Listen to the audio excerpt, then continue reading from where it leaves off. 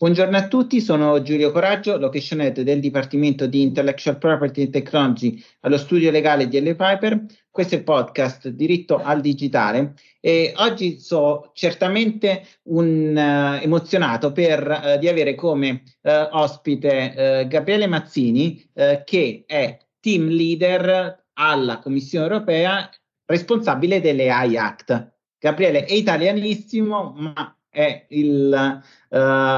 possiamo dire uno dei padri delle AI Act? Sì, così come vengo definito, informalmente, esattamente, grazie.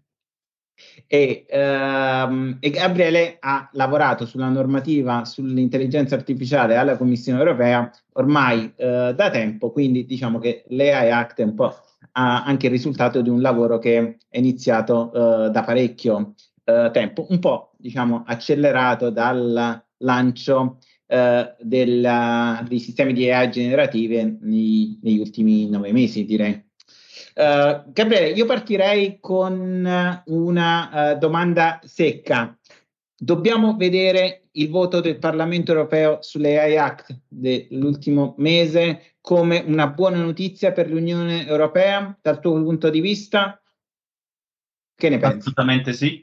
Anzitutto fammi dire grazie per l'invito, è un piacere, insomma, condividere questo spazio con te. E sì, assolutamente un'ottima notizia perché questo segna l'inizio della fase successiva. Come saprete, siamo in una fase di codecisione, quindi la Commissione ha presentato la sua proposta in aprile 2021. Il Consiglio ha definito la sua posizione negoziale nel dicembre dell'anno scorso, del 2022, e stavamo appunto aspettando la posizione negoziale del Parlamento, che è arrivata adesso a giugno, lo scorso giugno, e questo segna quindi l'inizio dei cosiddetti triloghi. Quindi le tre istituzioni inizieranno una fase negoziale, si chiamano triloghi perché sono tutte e tre, anche se in realtà chi decide sono il Parlamento e il Consiglio. La Commissione ha un ruolo cosiddetto di honest broker e quindi questo potenzialmente, ecco, porta il file nella fase finale e speriamo l'adozione in tempi rapidi. Ecco, parlato dell'adozione in termini rapidi, ce l'avevamo segnata come domanda successiva, ma dicevi, ora vado in vacanza, ma poi sarà un autunno intenso. Ci aspettiamo entro la fine dell'anno? È questo l'obiettivo? Sicuramente c'è questo obiettivo da parte di entrambe le istituzioni. Come sai, soprattutto al Consiglio c'è un sistema di presidenza rotante. Quindi attualmente la presidenza spagnola che ha preso le redini al mese di luglio ha preso questo impegno di voler concludere il file da un punto di vista politico, quindi trovare un accordo politico entro la fine della presidenza. Diciamo, questo termine non è necessariamente lo stesso termine del Parlamento, che per così dire ha un po' più di tempo, no? Fino alle prossime elezioni. Quindi staremo a vedere un po', però sicuramente c'è un impegno da entrambi di chiudere prima appunto della chiusura, diciamo, di questo ciclo, del mandato di questo ciclo del Parlamento e della Commissione. Quindi tu parlavi del trilogo e quindi di tre versioni che potrebbero essere in qualche modo leggermente diverse. Quali ti aspetti che saranno le questioni su cui si negozierà un po' di più in questi mesi, nei 3-4 mesi che probabilmente ci porteranno all'approvazione finale? Ma guarda, ce ne sono parecchie sul tavolo. Senz'altro, diciamo, la più recente, per così dire, è quella relativa alla regolamentazione dei sistemi cosiddetti a uso generale, o a scopo generale, come viene stato definito dal Consiglio, i General Purpose AI Systems. Il Parlamento ha introdotto una specifica regolamentazione dei foundation models, che comunque sono, come dire, delle componenti essenziali anche per questi sistemi ad uso generalizzato.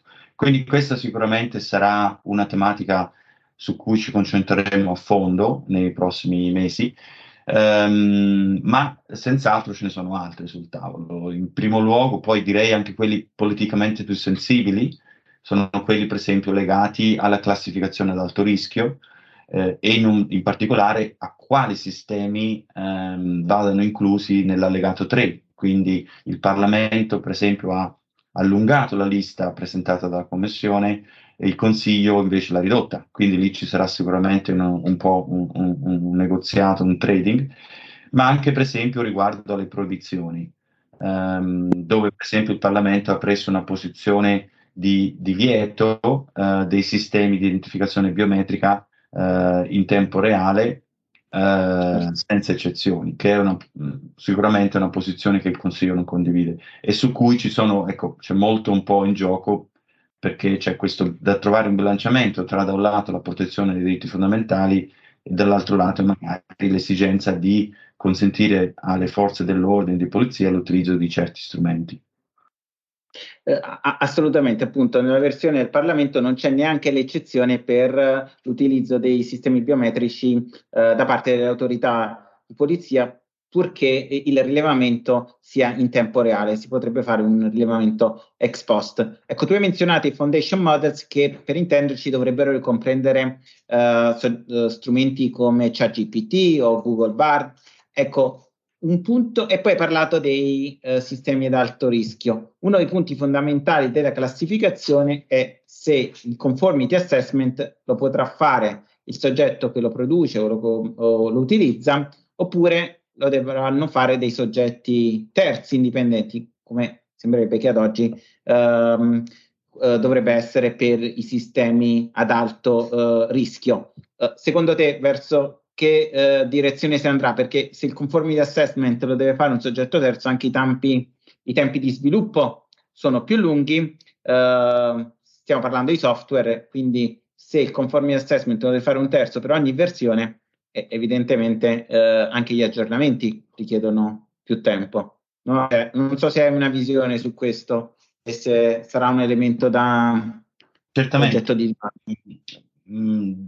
Comparando un po' la posizione sia del Parlamento che del Consiglio su questo punto, in particolare quindi della procedura di valutazione alla conformità, non ho riscontrato grosse divergenze, nel senso che l'ambito di applicazione, noi avevamo proposto una soluzione con due opzioni sostanzialmente, una valutazione di conformità interna al produttore, quindi diciamo una self-assessment, e oppure come alternativa, in alcuni casi, una valutazione di conformità da un organismo notificato, che come dici te, giustamente è più, diciamo, potrebbe allungare i tempi. E su questo non c'è stato, ecco, che ricordi io, una divergenza da parte dei due colegislatori, nel senso che hanno mantenuto inalterato il bilanciamento di quali casi devono andare presso gli organismi notificati e in particolare si tratta dei casi di sistemi di AI legati ai prodotti, come per esempio una componente digitale di un dispositivo medico piuttosto che di un macchinario, e i casi invece di puramente soluzioni software, quindi come sistemi di raccomandazione, dove prevalentemente c'è una valutazione di conformità di self-assessment, eccetto i casi di identificazione biometrica. Assolutamente. Per supportare le aziende su queste attività, noi come studio legale abbiamo sviluppato un tool di legal tech che si chiama Prisca, che facilita questa valutazione di conformità anche per fornirla a un soggetto terzo, un'autorità come le autorità nazionali che saranno incaricate di monitorare la conformità alle AI Act, che è tutta un'altra questione perché ogni singolo Stato non ha ancora deciso quale sarà.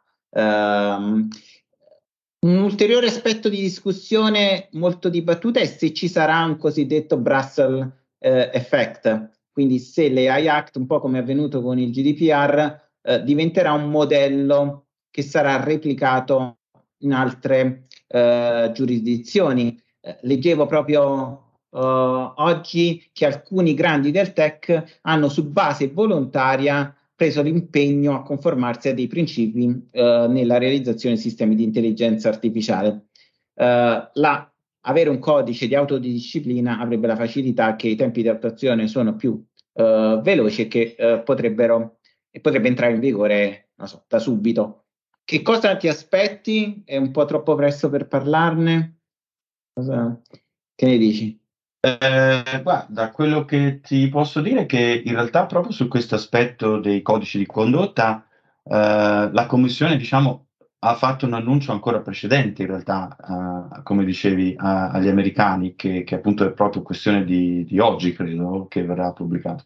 Il nostro commissario effettivamente varie settimane fa aveva annunciato il cosiddetto AI Pact, che è sostanzialmente appunto un codice di condotta che vorremmo proporre una volta consolidato l'accordo politico sull'AI Act, perché l'AI Act comunque prevede un periodo di transizione. Noi abbiamo proposto 2 anni e vedremo quale sarà il punto di caduta finale, ma l'idea del nostro commissario è stata proprio quella di, come dire, supportare lo sviluppo di un codice di autodisciplina aperto alla firma da parte di tutti gli operatori, sia europei che non europei, per appunto anticipare l'implementazione delle AI Act una volta che è stato trovato l'accordo politico. Quindi questa sarà comunque l'iniziativa di cui sentirete parlare nei prossimi mesi e che stiamo già preparando come dire, in accompagnamento all'evoluzione del procedimento, come dire, legislativo che poi sarà comunque un atto vincolante. Certo, no, infatti sarà interessante. Come sarebbe interessante vedere come questa normativa si intreccerà con la normativa privacy da una parte e con la normativa sul diritto d'autore dall'altra. Immagino che sia una scelta politica da parte del legislatore europeo, il fatto che non ha voluto definire delle regole, non ha voluto creare un overlapping con la normativa di settore, quindi lasciando a questi due ambiti una regolamentazione autonoma.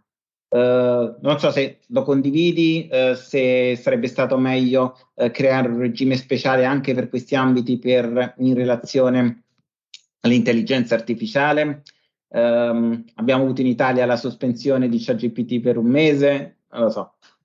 Sì, no, senz'altro è così come hai detto tu, cioè c'è stata, diciamo, ogni attività legislativa, come dire, è bene si concentri sulla risoluzione di un problema, piuttosto che cercare, come dire, diciamo, quasi di sovraccaricare un atto legislativo di, come dire, obiettivi, come dire, anche un po' eterogenei tra di loro, no? Quindi l'AI Act nasce come una classica legislazione di regolamentazione dei prodotti nel mercato interno che svolge determinate funzioni e nasce appunto, come diciamo, fatto salvo l'applicazione di altra normativa settoriale, in particolare il GDPR, così come anche la normativa sul copyright.